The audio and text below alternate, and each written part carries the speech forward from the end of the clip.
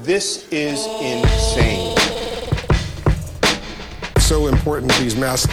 You're not going to get COVID if you have these vaccinations. Yeah.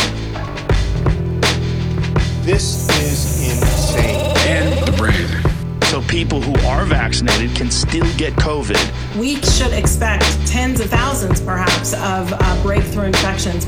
This is insane. You're okay. Getting these third booster shots. Our vaccines are working exceptionally well. Their boogeyman is unvaccinated people. That's what they're doing. This is insane. And the brain. But if Donald Trump tells us that we should take it, I'm not taking it. And their timing, their approval, and their distribution should never, ever be distorted by political considerations. This is insane.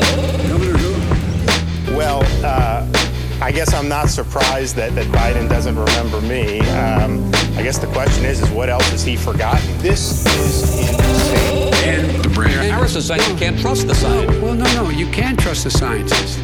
Well, I think that's going to be an issue for all of us. This is insane. It's not likely to go through all the tests that need to be and the trials that are needed to be done.